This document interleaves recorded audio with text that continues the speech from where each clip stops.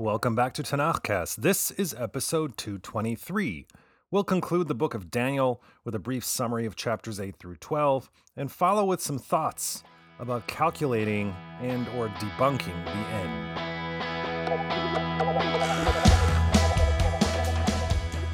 In chapter 8, we're sliding again in the chronology back to the Neo-Babylonian Empire to the third year of Belshazzar's reign. And we're continuing with the concluding section of the book of Daniel, preoccupied with dreams and visions. In this vision, Daniel sees a ram standing on the banks of the brook of Ulai in the empire's capital, Shushan. The ram has two horns, except one horn is bigger than the other, and the ram begins to butt his head to the west, and then to the north, and then to the south. No animal can stand up to this ram except for one, a goat from the west with a single horn emerging from between its eyes. The goat attacks and strikes down the ram, and, quote, the he-goat became very great, and as it grew mighty, the large horn was broken, and 4 jutting ones sprouted in its stead to the 4 corners of the heavens. This goat gets so big that, quote, it grew up to the host of the heavens and brought down some of the stars from the host and trampled them. And it even damaged the commander of the host and disrupted the daily offering in his sanctuary. Daniel then hears one of the holy ones ask how long this trampling will continue. Another answers, quote, 2,300 evenings and mornings, and the sanctum will be made right. When Daniel comes out of this reverie, he seeks the meaning of what he saw, and, quote, look, standing before me was as the likeness of a man, and I heard a human voice in the midst of the Ulai, and it called out and said, Gabriel, make that one understand what is seen. And so the human form, the angel Gabriel, approaches Daniel, and Daniel is petrified, but he collects himself enough to take in the vision's meaning. The ram with the asymmetrical horns is Persia, and the he-goat is the king of Greece, whom we know is Alexander the Great. And after him, the Diadochi, the 4 generals, of which the 4th will do damage to the temple. Chanukah, oy Chanukah, Yantif Hashena. Chapter 9 slides again back, or is it forward, to the first year of the Persian king Darius, son of Ahasuerus. Daniel, quote, came to understand in the books the number of years that according to the word of Adonai to Jeremiah the prophet were to fulfill the devastation of Jerusalem, 70 years.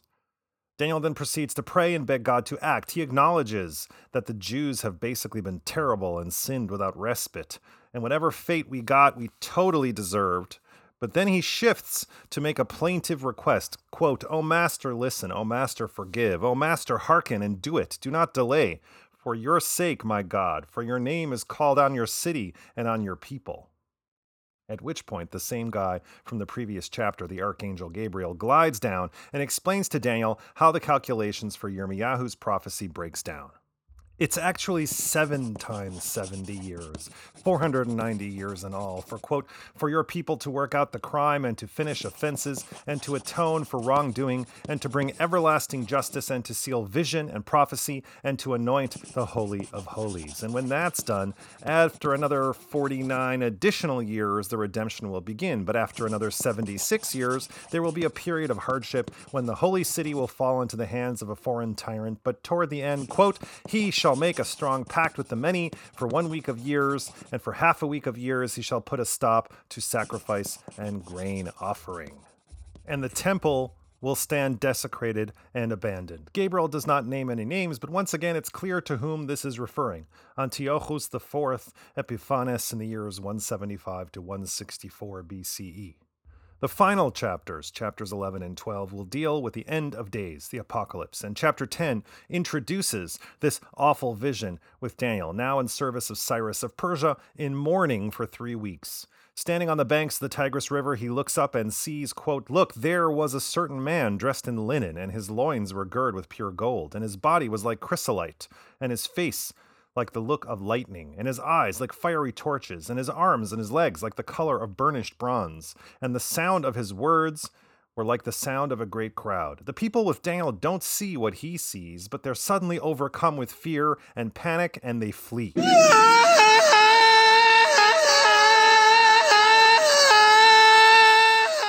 leaving Daniel to confront the man alone. The man calms Daniel, telling him that he was sent to bring him word of what will come. And this news comes only after a struggle on high. Quote, "Do you know why I have come to you? And now I shall go back to do battle with the prince of Persia.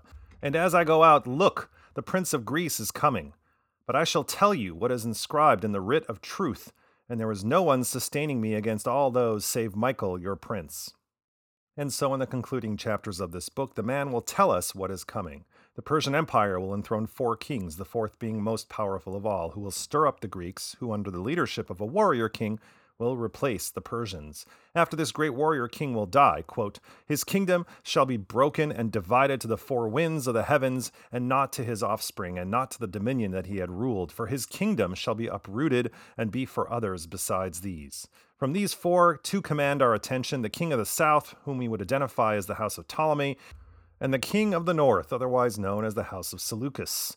These 2 dynasties will fight each other, make pacts, and even marry children and heirs to consolidate power, which won't stop the machinations and assassinations, but in the end, the northerners, that is, the Seleucids, will prevail. The land of Israel will fall into their hands, and the remainder of this vision will focus on whom we know is Antiochus IV Epiphanes, and his attempt to Hellenize the Jews by force and desecrate the temple in Jerusalem.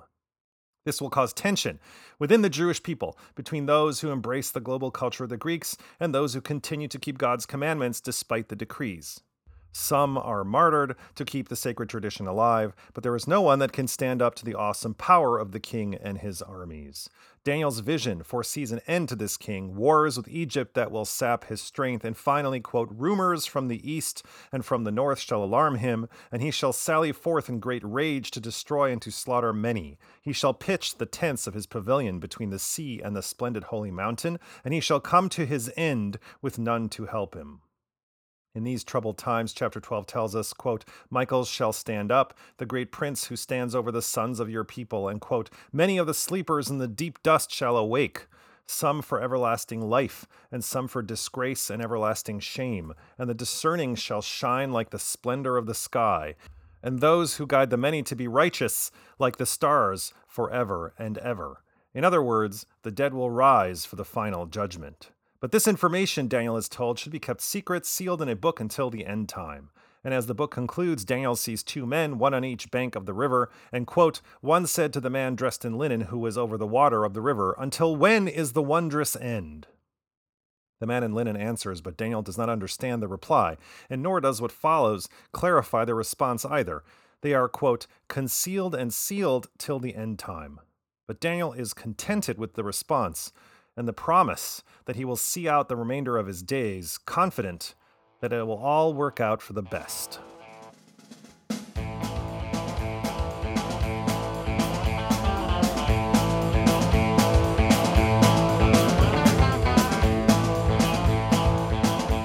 In episode 173, I spoke about retroactive continuity, or retconning, specifically in the case of Psalm 79.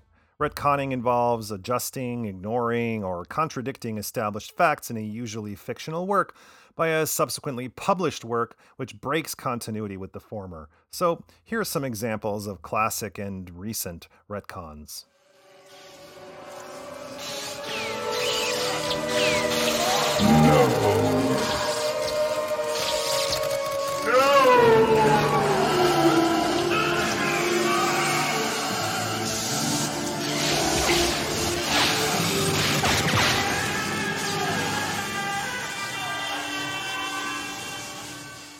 That was the sound of Darth Vader throwing Emperor Palpatine over a railing into his death in Return of the Jedi, but surprise, Palpatine is back 3 movies later for The Rise of Skywalker. Or there's this one. What the hell's the matter with you? You let him go!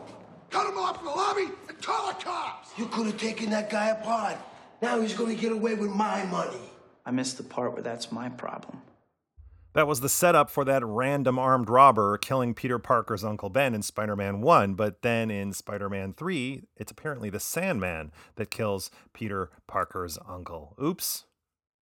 Or how about Arthur Conan Doyle killing off Sherlock Holmes by plunging him to his death over the Reichenbach Falls with his nemesis Professor Moriarty, only to have him come back to life in a subsequent story. Elementary, my dear Watson. Or how Winston Smith's job in 1984 is to retcon history to reflect current political alliances between Eurasia and whomever. Or how Ian Malcolm, though declared dead in Jurassic Park, returns in The Lost World. I'm simply saying that life finds a way. Indeed. Superman Returns picks up where Superman 2 left off, pretending that Superman 3 and Superman 4, the quest for peace, never happened. The same was true with The Exorcist 3. It skips over The Exorcist 2, The Heretic, altogether. So in Psalm 79, when David allegedly bemoans the sacking of the temple in Jerusalem, it raises eyebrows because David didn't live at a time when there was a temple in Jerusalem, so he couldn't possibly have mourned its destruction, unless the psalmist was writing in a post-destruction period and put his words in David's mouth, or the editor of the Psalms, also editing in a post-destruction period, decided to include an elegy, etc., etc. Perhaps this is not retconning after all, but maybe projection, or one of those knowing winks at the audience. The Book of Daniel plays fast and loose with chronology, setting its stories under various kings in a seeming random sequence. Daniel, as the early chapters indicate, arrived with the first wave of exiles, the exile of the 1% by the Babylonians in 597 BCE. He is mentioned in the book of Ezekiel, chapter 28, when Ezekiel taunts the king of Tyre, asking, "Are you wiser than Daniel?" Ezekiel might have actually known Daniel personally, as tradition recounts that Ezekiel too was taken into exile with the first wave. So, if Daniel was enlisted into the diplomatic corps in the third year of Jehoiakim's reign, that would mean he served Nebuchadnezzar II during his reign from 605 to 562 BCE. He also served one of Nebuchadnezzar II's successors, Belshazzar, the last Neo-Babylonian king, son of Nabonidus, king of the Chaldeans, who we talked about last episode, who dipped from the palace for like a decade due to personal issues. And when the Achaemenids took over in 539 BCE, Daniel served the Persians too. So perhaps chapters 1 through 6 came from the 3rd to 2nd centuries BCE, already whole centuries after the period in action described in the text. However, chapters 8 through 12, although also set in Daniel's time, clearly refer to a much later time, specifically the period of what we would call the Hanukkah story. That is, the years between 167 and 165 BCE, when Antiochus IV Epiphanes initiated a wave of persecutions and sought to suppress temple worship. For the casual reader of Daniel, taking its timeline at face value, its prophecies and visions are uncanny in their ability to predict future events, the rise and fall of empires, kings and conquerors, murders and intrigues, and above all, how it impacts the Jewish people for good or ill. Excellent!